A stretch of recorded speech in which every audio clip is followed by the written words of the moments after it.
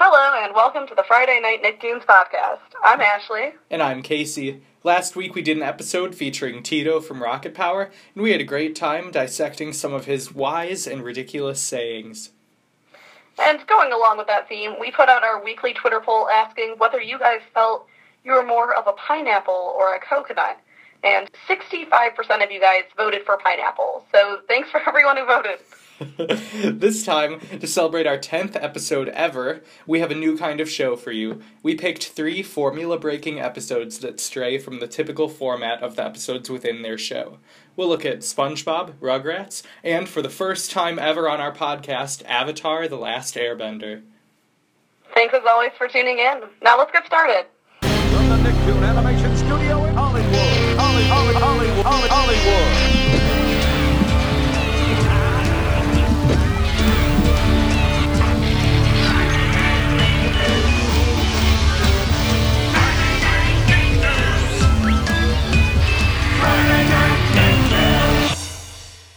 Our first episode is the Krusty Krab training video from SpongeBob. That's Season 3, Episode 10. This one is definitely a formula breaker. It's literally the training video, or formulated as a training video for the Krusty Krab. So you're watching it as though you're a future employee, learning all of the rules and the regulations of the Krusty Krab. It's really, really an interesting one. And I want to come clean right now and fess up. Those of you who have been with us 9 weeks ago now, wow, man. Yeah, I know what you're going to say. I would like to retroactively change my most quotable SpongeBob episode that I selected for our second ever podcast episode. I initially selected Band Geeks, which is an incredible episode, but I'm just looking at all my notes from this episode, and you can really just put the transcript of this episode into our notes. Like, it's so ridiculously quotable. And I chose, what is the name? Club SpongeBob. Also, again, phenomenal and more quotable, all right. than Band Geeks. But I will still agree, and I will swallow my pride and say I do think this is more quotable than that, which is saying something because it was so much more quotable than Casey's episode. Well, but if we are picking this one as the most quotable, it kind of voids the entire competition, right? Okay, if we both lost. Like, this is still, that puts mine in second place and yours in third, and I think second is still better than third. You know what? We're just going to come off of this because it's still a sore subject for me. Let's just remember that I won the quote off. So it starts out, this episode, and even the opening credits are stylized as though it's a training video, which I thought was great. Like, it's got the training kind of generic kind of music, and everything is just getting you, like, set up as though you were just hired by the Krusty Krab. It's always been my dream. It's a little triggering for anyone who's worked in some sort of, like, corporate drone environment, because it's got this, like, canned elevator music, and it's like, oh my god, we have to deal with this. But it's also exciting because it's like, what is SpongeBob the show gonna do with this concept? You know, it's so different than any other episode in its run. Yeah, and it definitely does bring you that same feel of, here's the really basic steps where you're like, and I feel like it's got to be a little bit less directed towards just children, because kids didn't have jobs where they would have to watch these kinds of videos, right? Maybe the closest thing you could get is those terrible, like, science videos and stuff that you'd watch in class. The, oh, hey, I didn't see you there, sitting by the fireplace, like... So they can sort of get it from that. And I remember sort of understanding what the general vibe was. I think it rings a little bit more true as you're older. Absolutely. And we go through this sort of history, which is another thing that happens in these kinds of things, where you learn the history of the company that usually you just could not care less about. Yeah, so we find out that Mr. Krabs started this company after the war, which is really vague. But the only thing they say, they show him, like, looking depressed, sitting on this bed, and it's just like, after the war. What? So we know Mr. Krabs is a veteran, but what war, and why did that inspire him to start his own business? It's like an FDR thing, like go out and revitalize the economy. Like, I don't think that's what it was about for Mr. Krabs, because he. Yeah, I don't think Mr. Krabs cares about anybody's economy other than his own. And we see that even when he's a kid, he does the old tie a string around the quarter trick in the vending machine to get a free soda. Yeah. Clearly, no character growth over time with him. But apparently, after the war, he feel like there's a retirement thing called the Rusty Krab. He paints the K on, which I always thought was weird too. Like, oh, it's the Krusty Krab. That's a much better name for a restaurant than the Rusty Krab. Yeah. Like, really? I guess just to have the alliteration. Which always makes restaurants do better, of course. Yep. Yep. Probably why the chum bucket's not working. Oh man! And then, do you want to talk about this brick moment? Oh god, that's a classic. I don't remember exactly why he starts saying it, but there's the narrator going like, "Sounds like a lot of hoopla." Sounds like a lot of hoopla, and it's this little minnow guy off screen, and it pans to him, and the narrator from off screen throws a brick at him. Just straight in his head too. It's pretty hard. It's an instant KO. Yeah, he's. The narrator's like, anyway. The narrator too, just his constant presence is really well done. It's amazing. There's some, not exactly, I don't know, third wall breaking, but what would you call it, Casey? How, like, they can hear the narrator? Yeah, so it's the fourth wall, because, like, you picture a proscenium, like a stage, you've got 3 walls around you, the audience is the fourth. It's been a while since I've theatered. No, same concept, though. I guess if you were in, like, a triangular room, it could be a third wall. Okay. But so it especially happens with Patrick, where Patrick walks in as an example of a typical customer, which is amazing, because the customer or as we like to call it, the customer. And Patrick starts, like, quivering and going, hello? Who is that? And then, the narrator has one of my favorite lines from SpongeBob ever. He goes, like, precious, precious blood in an animal. Patrick starts visibly shaking. It's actually kind of dark, but I feel like... He's saying customers are the lifeblood of the corporation, of the restaurant, but Patrick just hears this disembodied voice talking about blood, and he turns to Squidward, and he's like, Squidward, I think your ceiling is talking to me. Yeah, it's, there's just so many things going on in this episode, and definitely unlike any other episode, but it's something. It's something, amazing. and I think you can't talk about this episode without talking about what I think, as a kid at least, I thought was the funniest thing that ever happened, and that is when the narrator describes to us what poop is. Poop? This poop acronym changed the game in terms of how hard I could actually physically laugh as a kid. It wrecked me. I was just so unprepared. And, I mean, it is still, like, just a poop joke. Right. But it is clever. It's less... Like, it's not like a gross poop joke, it's just... Right. It's just the word poop. I don't know. It's the word poop. It's a satire on those ridiculous acronyms that you have to memorize when you work at... Really. And for those of you who don't know, and by that I mean, like, people who have apparently just never cared about SpongeBob at all... Which, why are you listening? Like... Just kidding, we love you. It stands for People Order Our Patties. Which also, just somebody had to come up with that, which I think is great. I just love it. What relevant information does it teach? Like, when are you ever, like, there's a work emergency. Oh, people order patties. Like...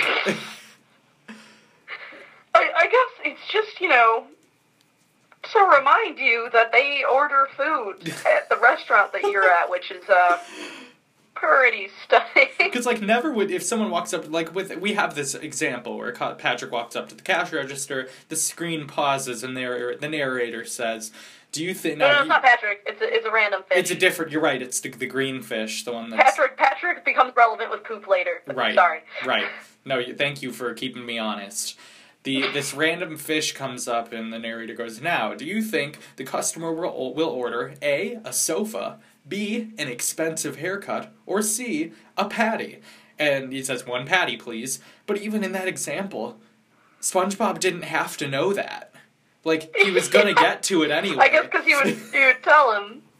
But you're never gonna, that's bad customer service if you say, hey, you're gonna order a patty. They'd be like, I'm gonna order whatever I want. And if I want a patty, make me a patty, you know? You know, maybe poop isn't the most useful thing that has ever happened, Casey, but it does almost save Squidward from the situation where Patrick is sitting there trying to decide what to order. You're right. And then he's like, hey, why don't you order a Krabby Patty? That's true. That is but a good even so, he could say anything in the menu, and I think Patrick would have agreed to it. Right. So. Right. No, I guess that is a fair counterpoint, but how many customers are going to be as dumb as SpongeBob, or as Patrick, you know? I would hope not too many. I hope that the IQ of Bikini Bottom is a little bit higher than that. I don't think it is much higher. It is probably slightly higher.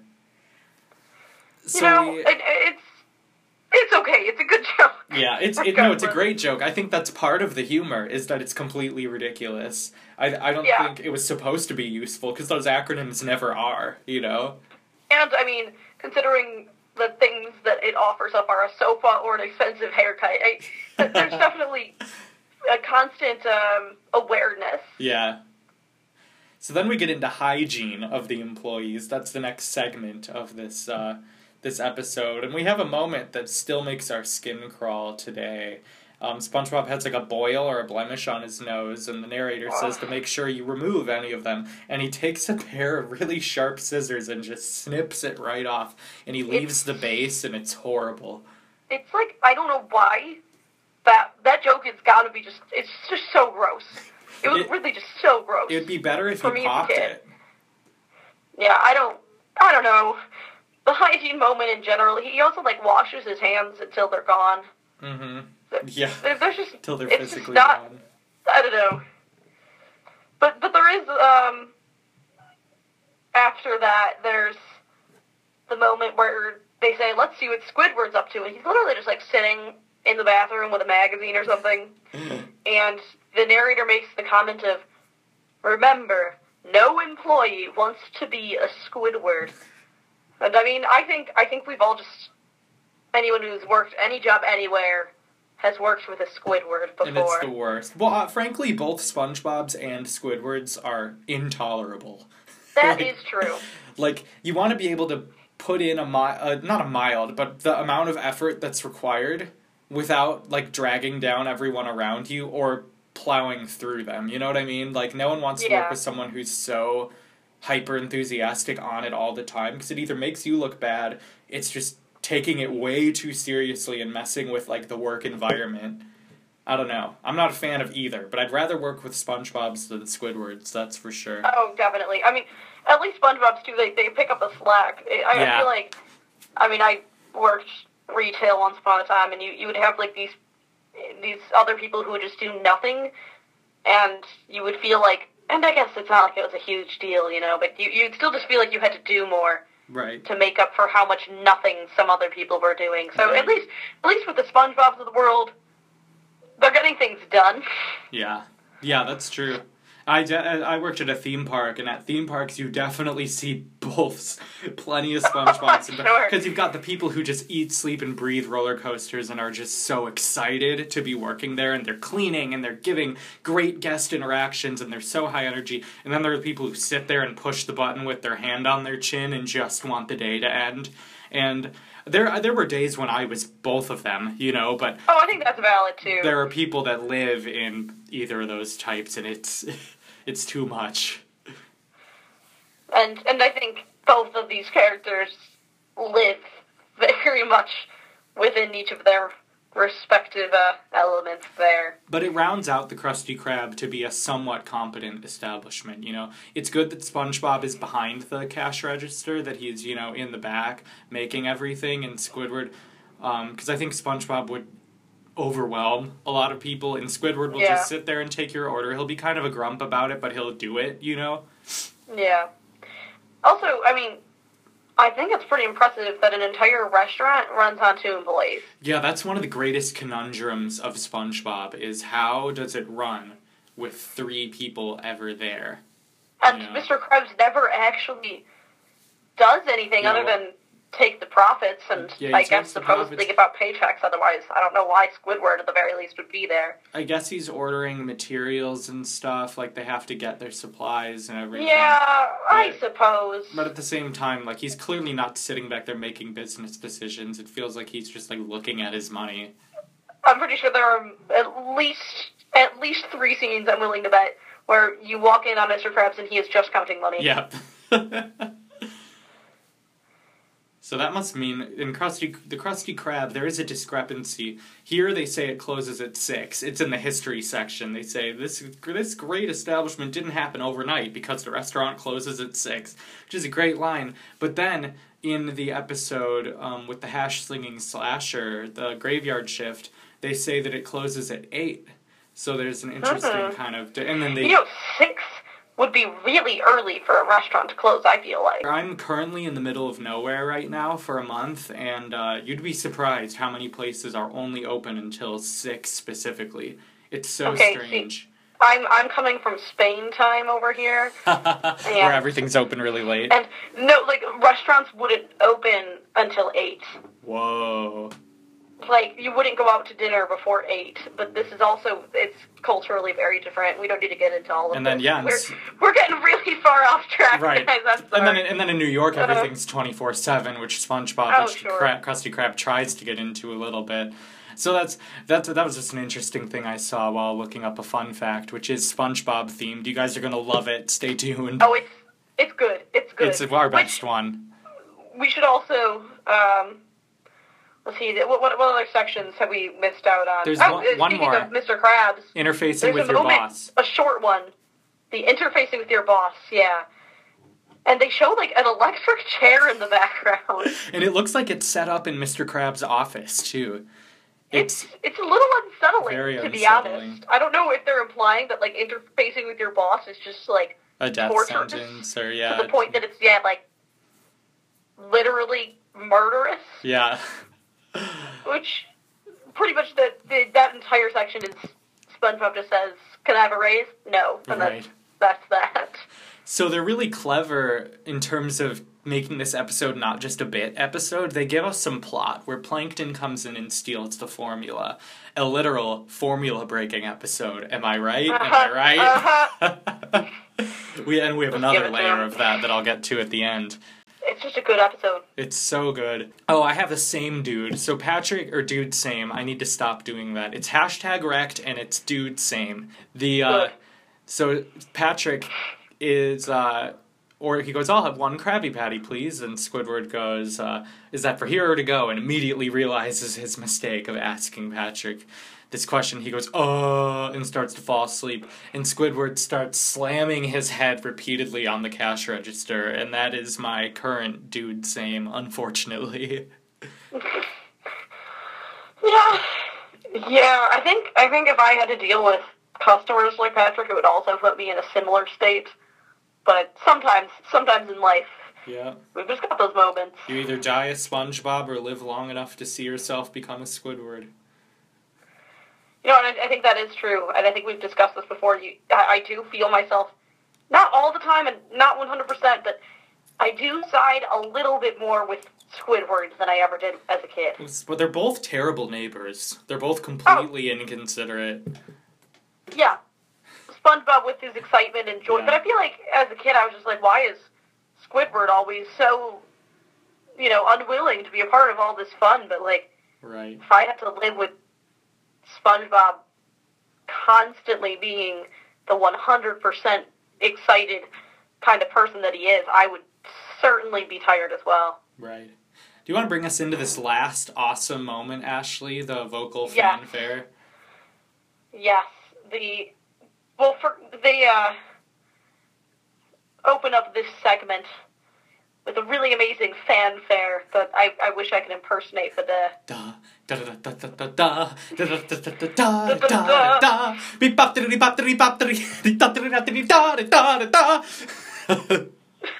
That's pretty much it. Yeah.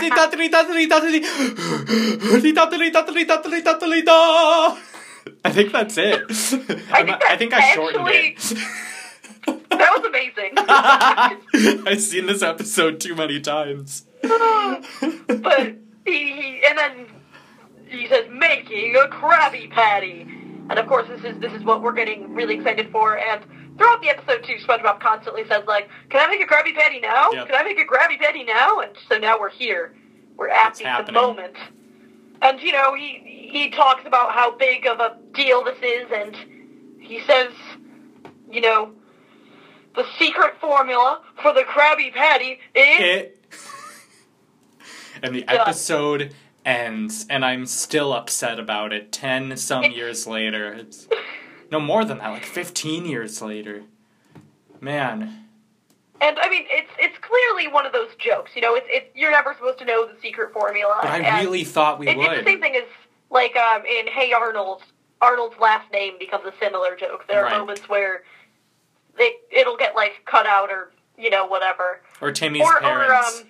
Timmy's parents, yeah.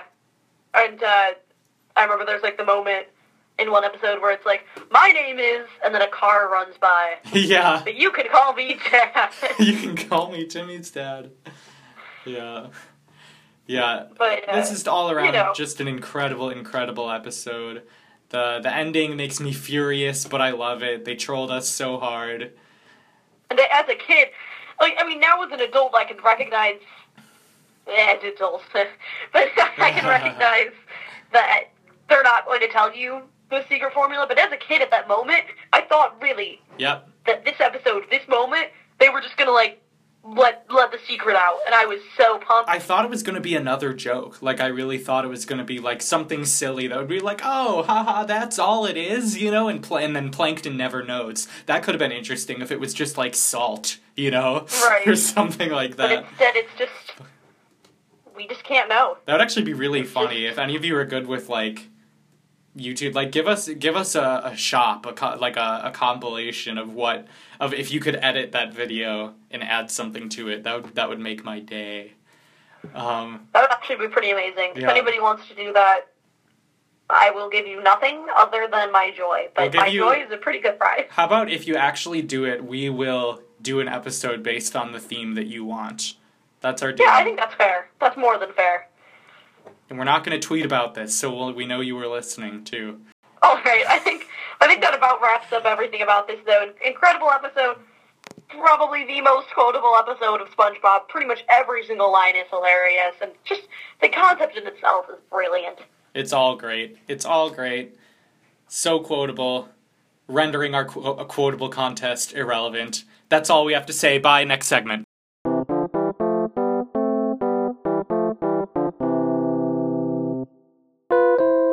Our next segment features an episode from Rugrats titled Home Movies. And this is from Season 3, Episode 11.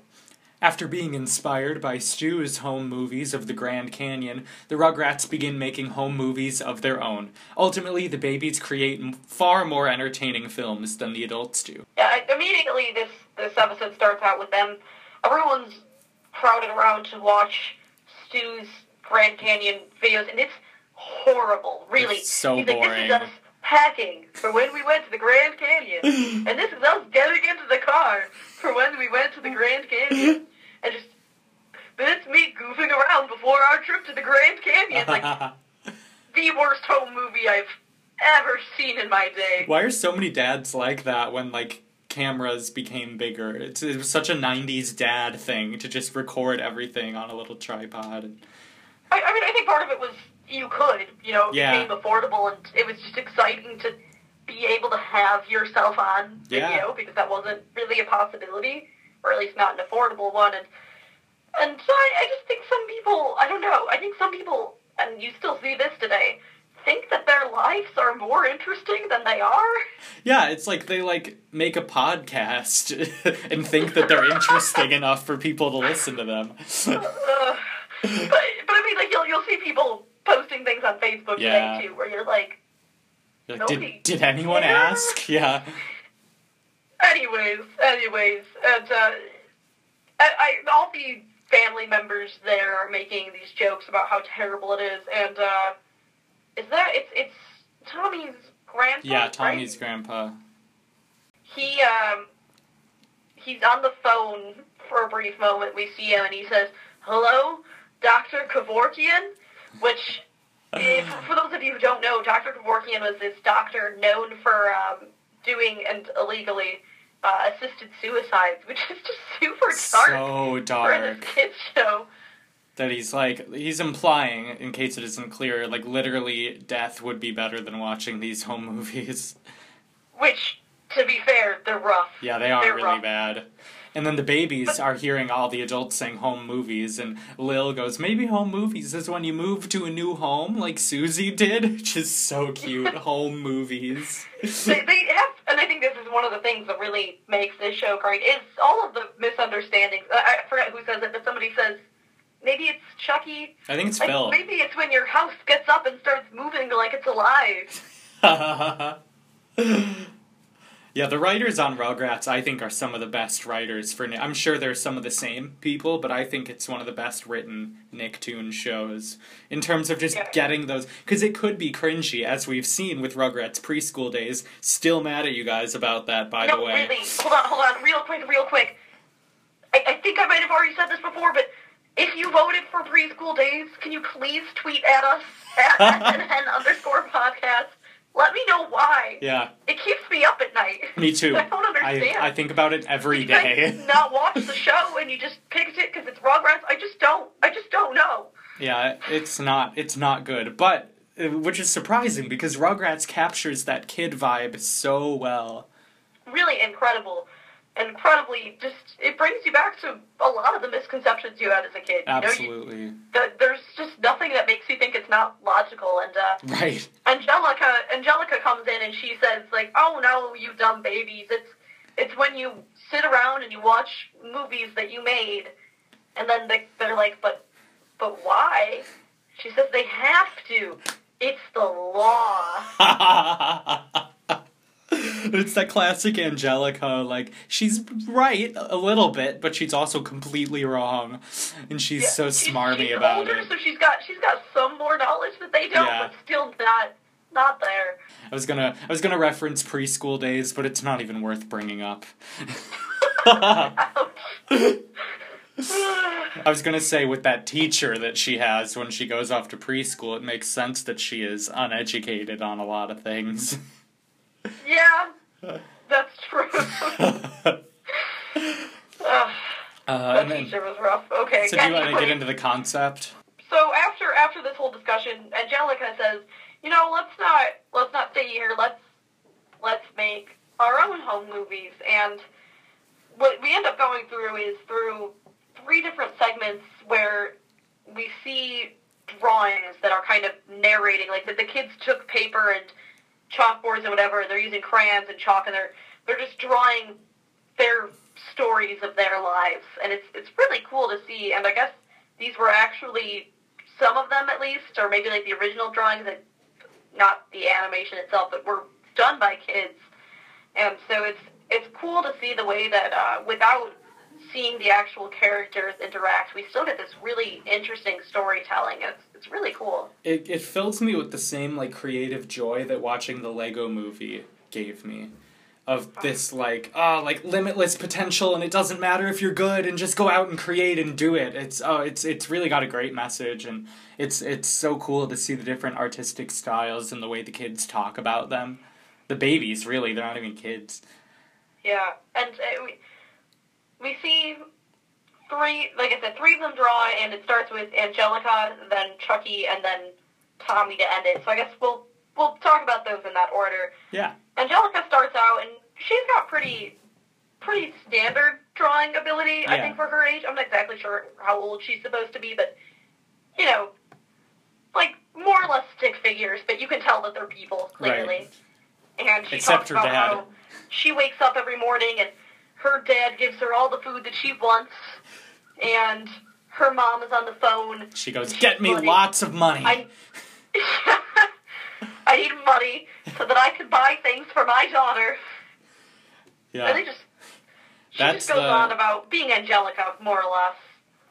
Totally. And it's like, fine, it's cute, but it's got this, like, holier than thou, like, I'm better than you babies kind of attitude. And then Chucky draws his, And it's so cute. He's talking about his family, and then he talks about how he goes over to Tommy's house and it always makes him happy, and he draws Tommy as a superhero. It's so cute because we see how much Chucky looks up to Tommy. And he draws Tommy, and Angelica says, "If that's Tommy, then I'm the Queen of English." Also, another great line that I liked was right before Chucky goes up to draw, she says, "Chucky can't draw his way out of a paper bag." And Tommy says, "Why would he want to?" It's just this great moment of him, like, not understanding the reference and, like, just not understanding. Tommy's so literal, and it's amazing. But it's actually pretty well drawn, I would say, too. Yeah. It is just really sweet. And he talks about how Tommy, you know, beats up the monsters, and Tommy keeps away all the bad things, and he says, "And sometimes we go to the kitchen, and Tommy doesn't fight anyone. He just gets me snacks, because he's my friend." Oh. And it's just so cute. Oh. And then, I think this is another thing, we referenced this in Hey Arnold, but I think this is another one of those male-to-male friendship things where it's not weird at all. Like, no. It's just treated like, I don't know, like normal friendships. So we definitely, I think it's an issue that happens with people more so when they get older, but still. Right, and it shows us that, like, when we're babies, we don't care. You're just, like, buddies with everyone, you know? That's nice. And then we go to Tommy's story, and he goes, "I don't have all my motor skills yet." Just cute and self-aware. Which is very true, based on his artwork. But honestly, I think this might be my favorite of the three, because of how interesting of a storytelling it was so moving to me. I was like, no exaggeration, like almost brought to tears by it. Like, he's just pouring his heart out with these scribbles. It's like clear, great storytelling with just different colored scribbles. And when he draws Chucky, he draws a red squiggle, and Chucky goes, "I look like that?" Which I immediately was like, that's me every time I open Snapchat and it's facing me. I'm like, oh god, no. And then he's like, "And in the morning, my mom gives me my mush," and he draws a scribble, and someone goes, "That's mush?" And he goes, "No, that's my mom." It's just really cute. I think at the very least, I would recommend watching the episode, but at the very least, I'm sure you can find some screen captures of this somewhere. Look them up just to see the animation style, because really cool. I just thought it was so cool, the way that this was done, and the way that this segment was told. Like you said, just you can kind of make out what it is. He draws like Phil and Lil, and Lil has a little pink blob on top, making it the bow, so you can tell who's there. But it reminds me of Gerald's Legends. The change in tone that happens when they start their stories and the different animation. It's kind of a similar concept, but for a different purpose, obviously. Yeah, and I also just like the way it shows clearly kind of the place that each of these characters is at personally. So Angelica, you know, she sees herself as kind of the queen of the world. Chucky, too, I remember at the beginning, everything looks really scary to him. Like, the birds look more like bats, and everything looks scary until Tommy shows up. And so like, you just see, like, the way that their perspective is. And Tommy's kind of got this simplistic, but not in a bad way, perspective right now. Because, you know, he's a baby, but he has this simple but pure kind of view in the world. And it's just, I just like the way that it's done. It's really, really a great episode. It is, and then they come back to the home movies, and the adults all just look pained and miserable.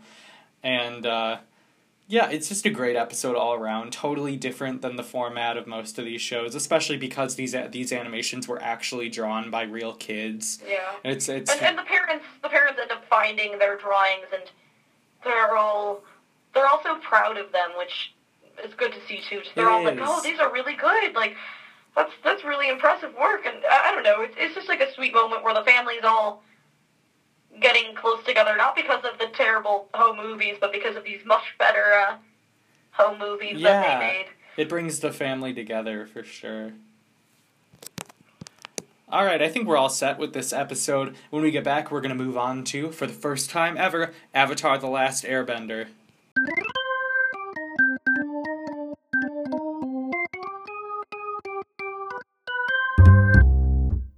This episode is from Avatar: The Last Airbender. It's called The Ember Island Players, and it's from Book 3, Episode 17.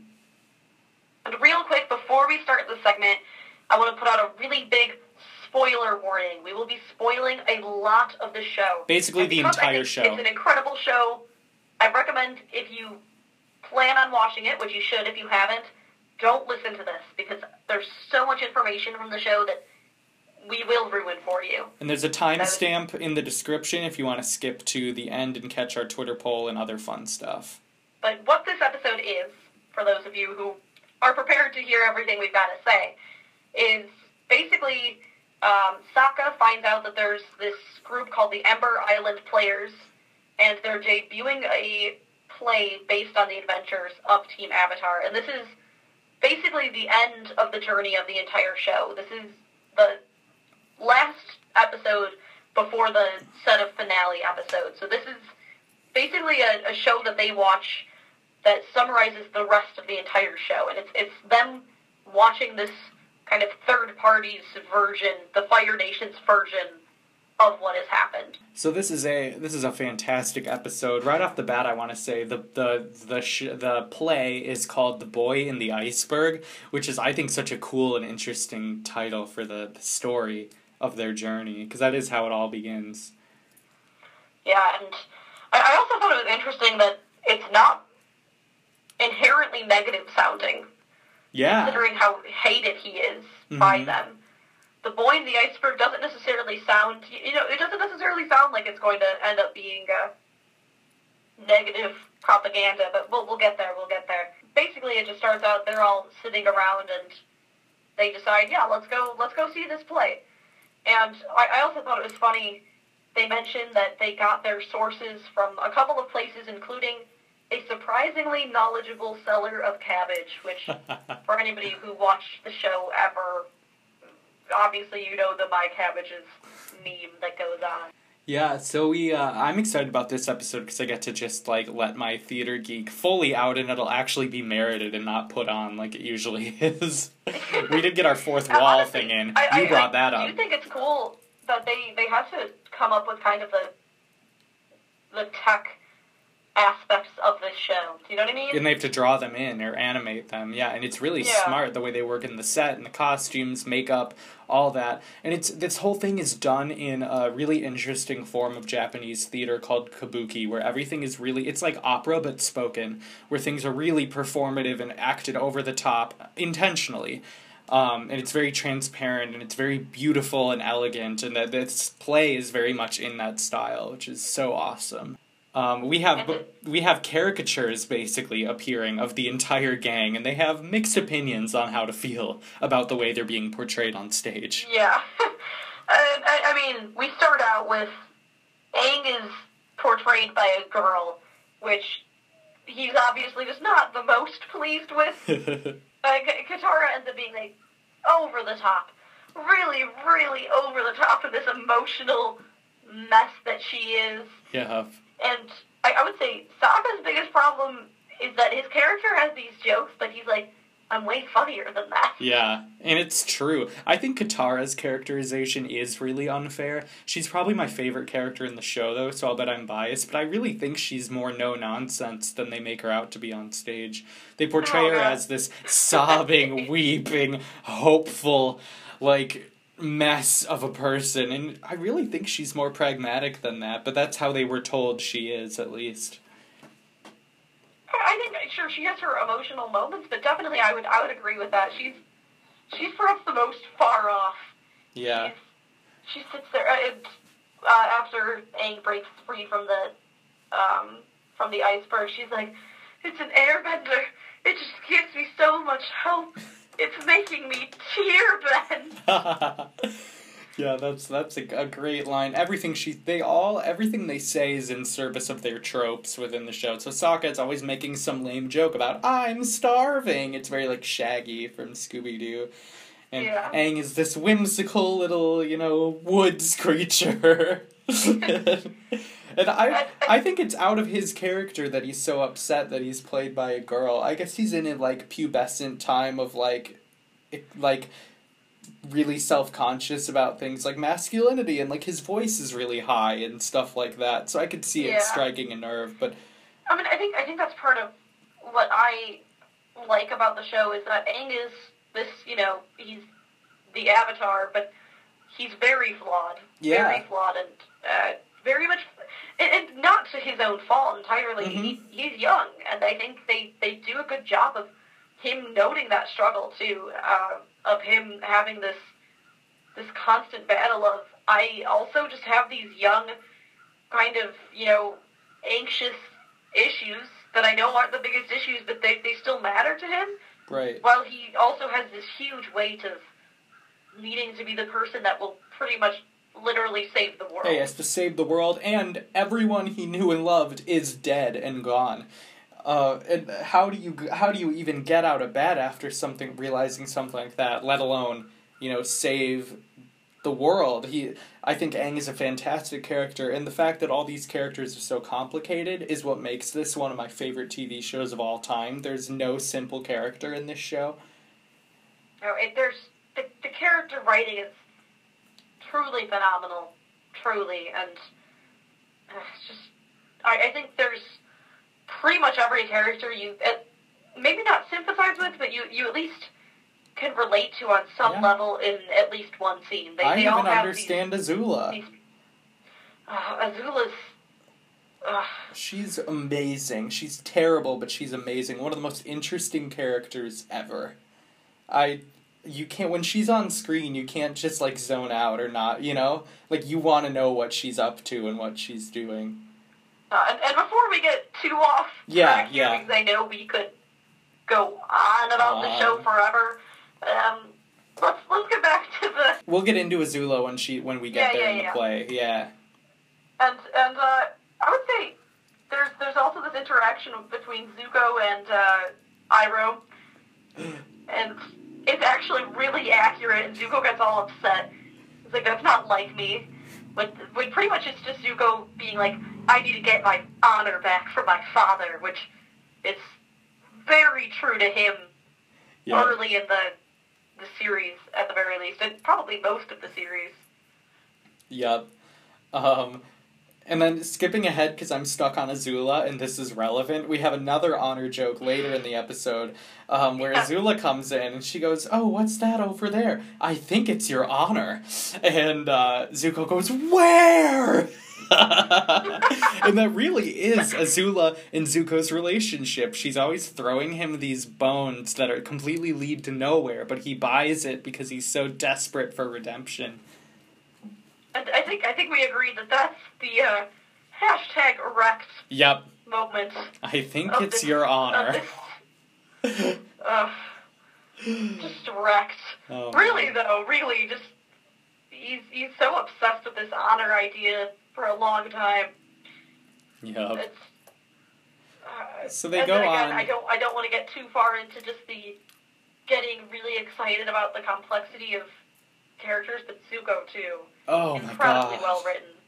Oh my god. There's this one line that is relevant to this episode because they capture this scene in the show where Zuko comes back to his uncle and they're teary and they're emotional, and Zuko goes, "Really? Like, you'll take me back? I thought you were so angry at me." And he goes, "Zuko, I was never angry with you." Or he says, "I was never angry with you, Prince Zuko. I was sad because I thought you had lost your way." And every time I see or hear that line in any iteration, it just hits me in such a deep, visceral place that Iroh has this capacity for compassion, knowing that he used to, he pretty much enacted this genocide, right? Like, he was a Fire Nation general, and it took the death of his son to make him into the, humbled old man that he is. And even he has a problematic past, and he's basically Jesus on this show. I just think, God, and we could go on. Yeah, the Ember Island players do not do him justice one bit. He's just this bumbling old man. And I think part of that is that, this is still being told from the perspective of the Fire Nation. And he's a traitor by this point. Yeah, he's a traitor to them at this point. He was the guy who used to be a great general that decided not to be on their side anymore. And to turn the prince against the crown, you know? I think it was chiller when Zuko was just an outcast, and now he's an active rebel. Yeah, and it's just, but it is interesting, I think, to see that, sort of how they're portrayed, and we'll get into it with the ending, but not quite yet, and just how the Fire Nation wants this story to look. Yeah. As well.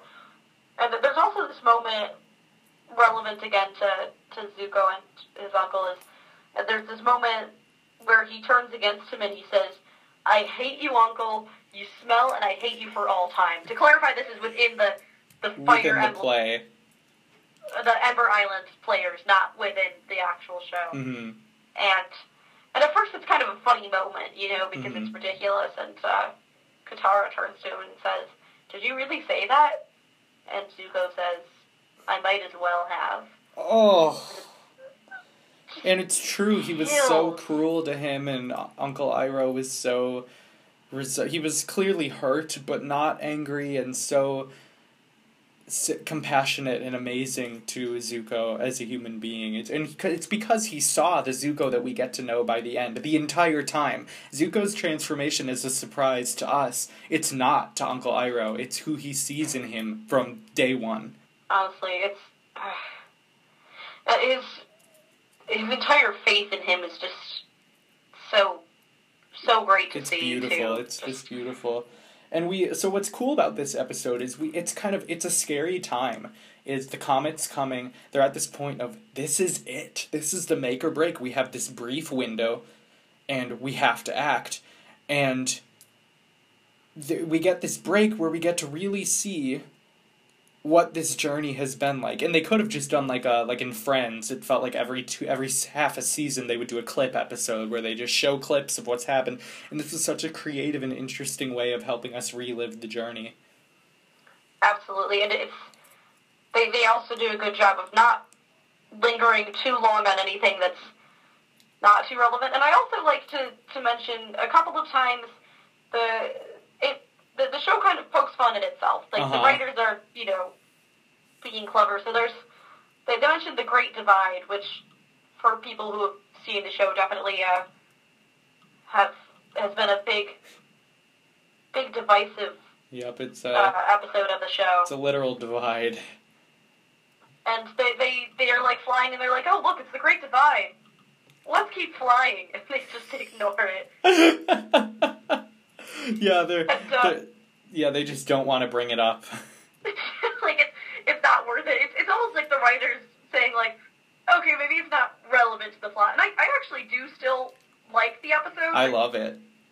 I think it's the one episode that you could argue is the least relevant to the plot in any way. Yeah. I would agree. Or this one, you know? But this is a great episode. That's true, but yeah. They can't. Yeah.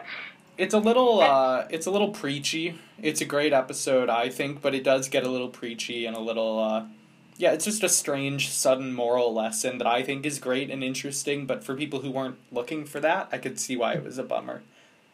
And then another moment that they similarly recognize themselves as, or, you know, poke fun at themselves as, Jet is there, and he gets, like, covered by a rock, and they say, "Did Jet just die?" You know, it was really unclear, which it was. Is exactly how it happens in the show. Basically, you're not really sure if Jet is supposed to be dead or not. It's pretty ambiguous, and I just like the way that the writers are able to bring that into this. Yeah. And then they get to Sokka and the moon spirit, Yuki, when he has to ultimately leave her to replace those fish spirits, the yin and yang thing going on.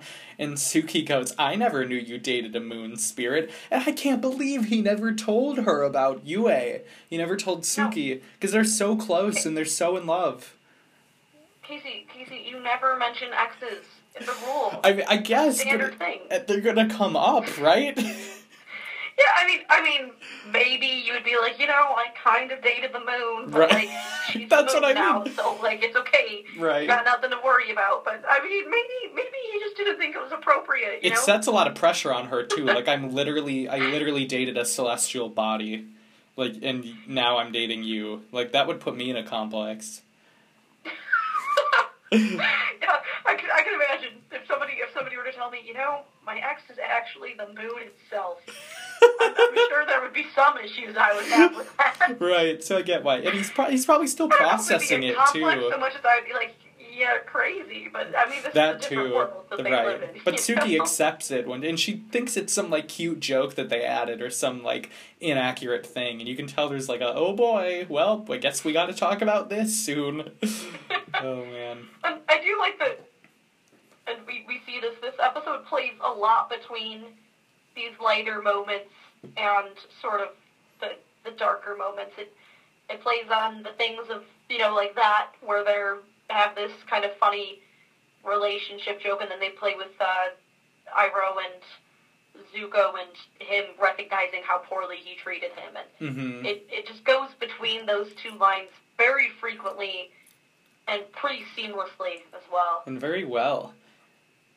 There's another hilarious moment. So the whole time Toph is laughing at them, because Toph doesn't come in until season 2, and she is or book 2, and she keeps... Which ends up being the second half of the show. Right. Act 2.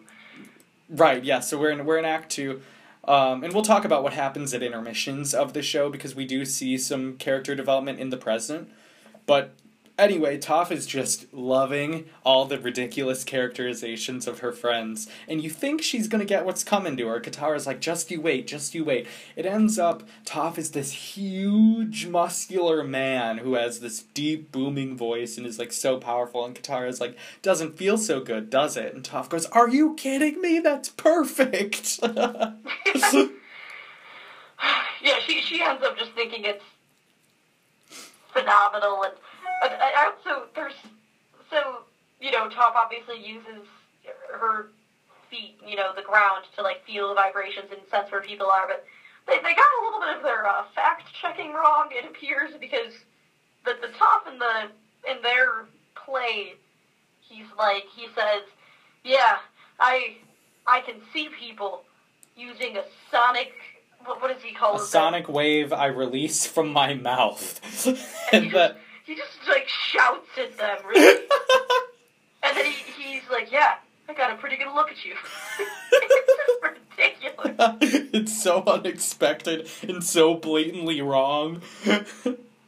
And Toph actually sees through her feet using her earthbending and her, attunement to the earth. But it's sort of a similar concept, but such a great joke.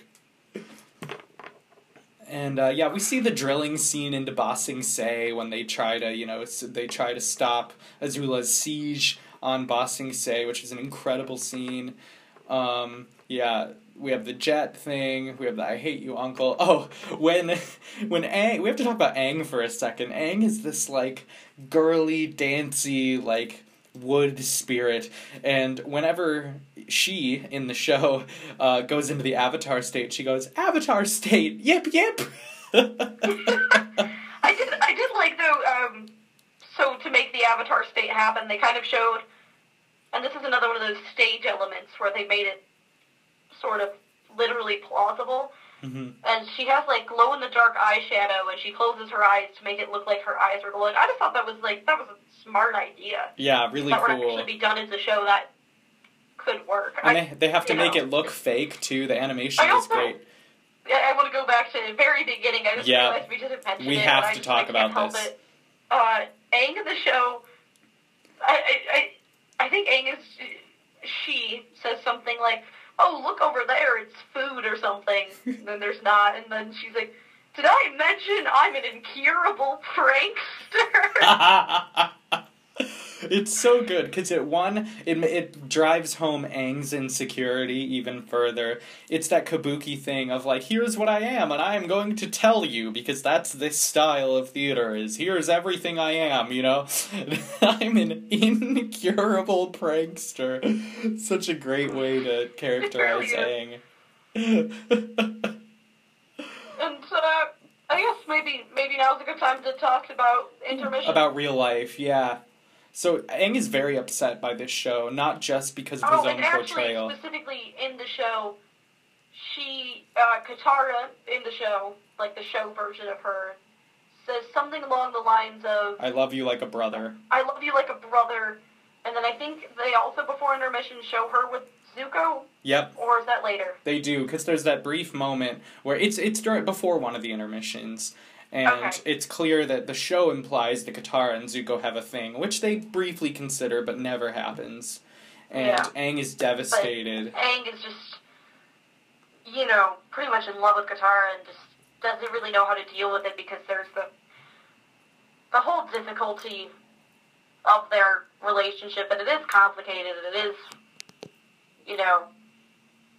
it's just a hard and... Yeah, they're both figuring a lot out. He's sitting there upset, and Katara comes up to him, and she talks about how she's confused, and he takes that moment and decides to kiss her. Yeah. And, God, and that's after he said, he says, why can't we just be together? We kissed in the cave, and I thought we were going to be together, and now we're not, and I don't know why. And she says, we're in the middle of a war, and we have other things to worry about. And she's clearly upset about that, but she knows that she has to be the brains here. She can't waste her time right now. If things work out, maybe later.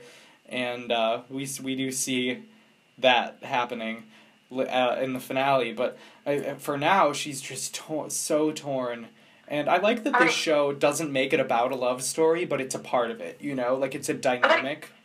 I think it's just valid, this kind of thing where she feels guilty almost. Yeah. For even thinking that this is important.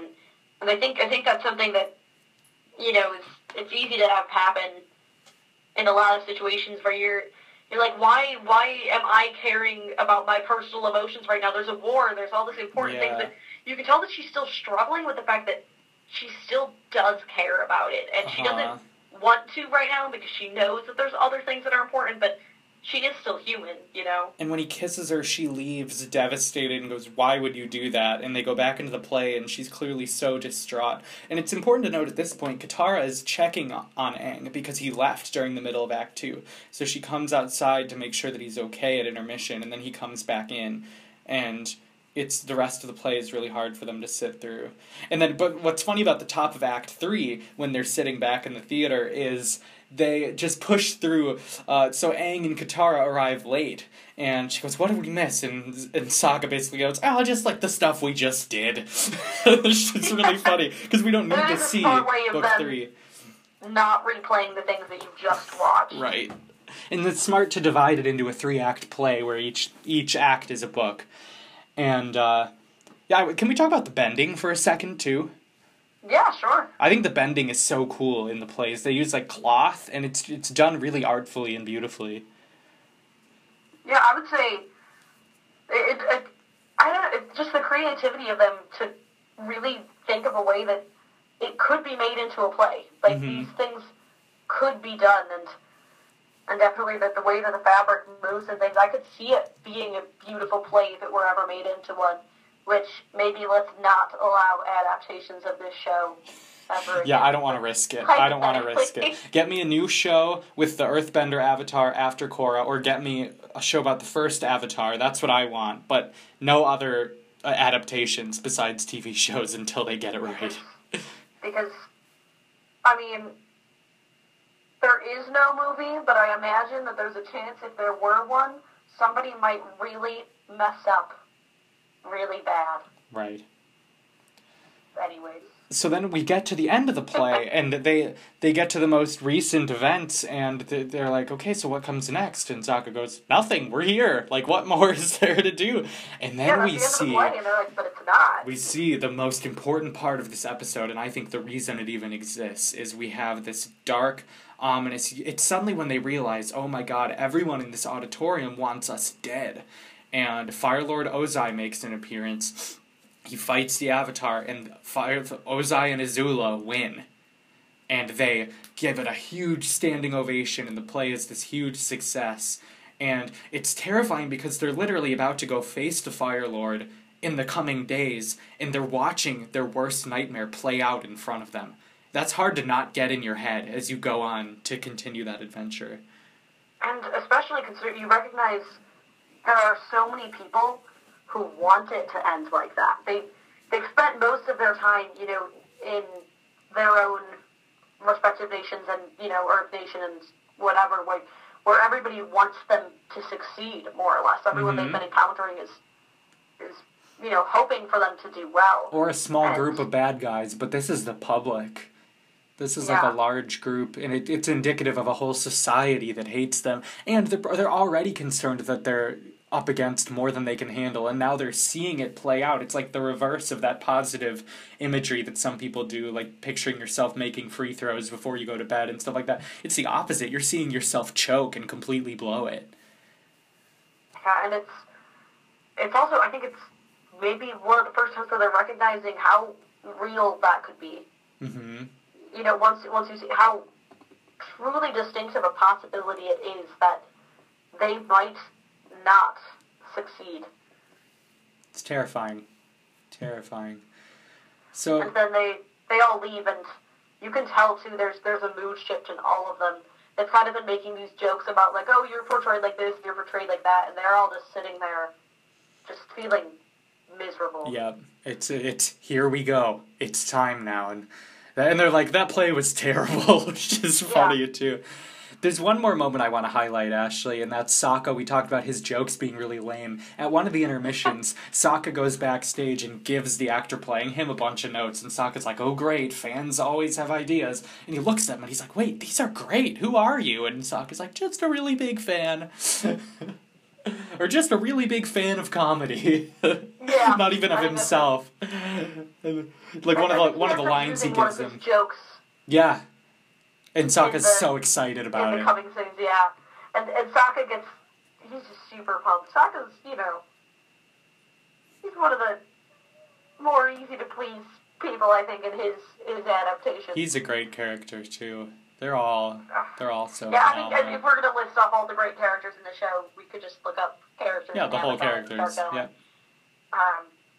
Truly, definitely, we'll have to get into the show more, and I think me and Casey have a couple of ideas of how we might look into the show more in the future, but I think this episode just does speak to the tone of the show. It's definitely still a formula breaker. It's definitely distinct, but you still see that balance between the serious and the comedy that you see throughout the whole show, and it brings out all of the main pressing events that have happened and that are coming, and it does a great summary. Yeah, it's brilliant, and it's perfect to give us the momentum we need going into the finale of here's what's happened, here's where we're going. I think that about sums up my thoughts. Is there anything else you wanted to add? I'm good. I think we've talked plenty about this, and I look forward to digging more into Avatar as the show goes on. This is a great to break it out for our 10th episode, I think. Absolutely. So, stay tuned, and we'll be coming in next with our fun fact, our Twitter poll, and our preview for next week.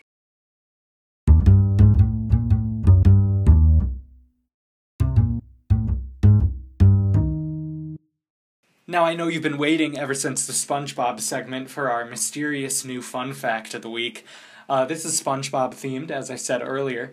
So when Mr. Krabs picks up Plankton in this episode to flick him out of the restaurant, Plankton's sped-up voice, if you slow it down, you hear him saying, "Felicitations, malefactors! I am endeavoring to find my minions, and I know just how to speak their language." And if you go all the way back to episode 2 of our show, which we also talked about, for other reasons, that was one of my favorite quotes used in Plankton's Army, an entirely different episode. So why, several years later, they decide to use this audio, not even use it directly, but adjust it slightly, I have no idea why this happened, but I found multiple sources, I listened to the video myself, it's crazy.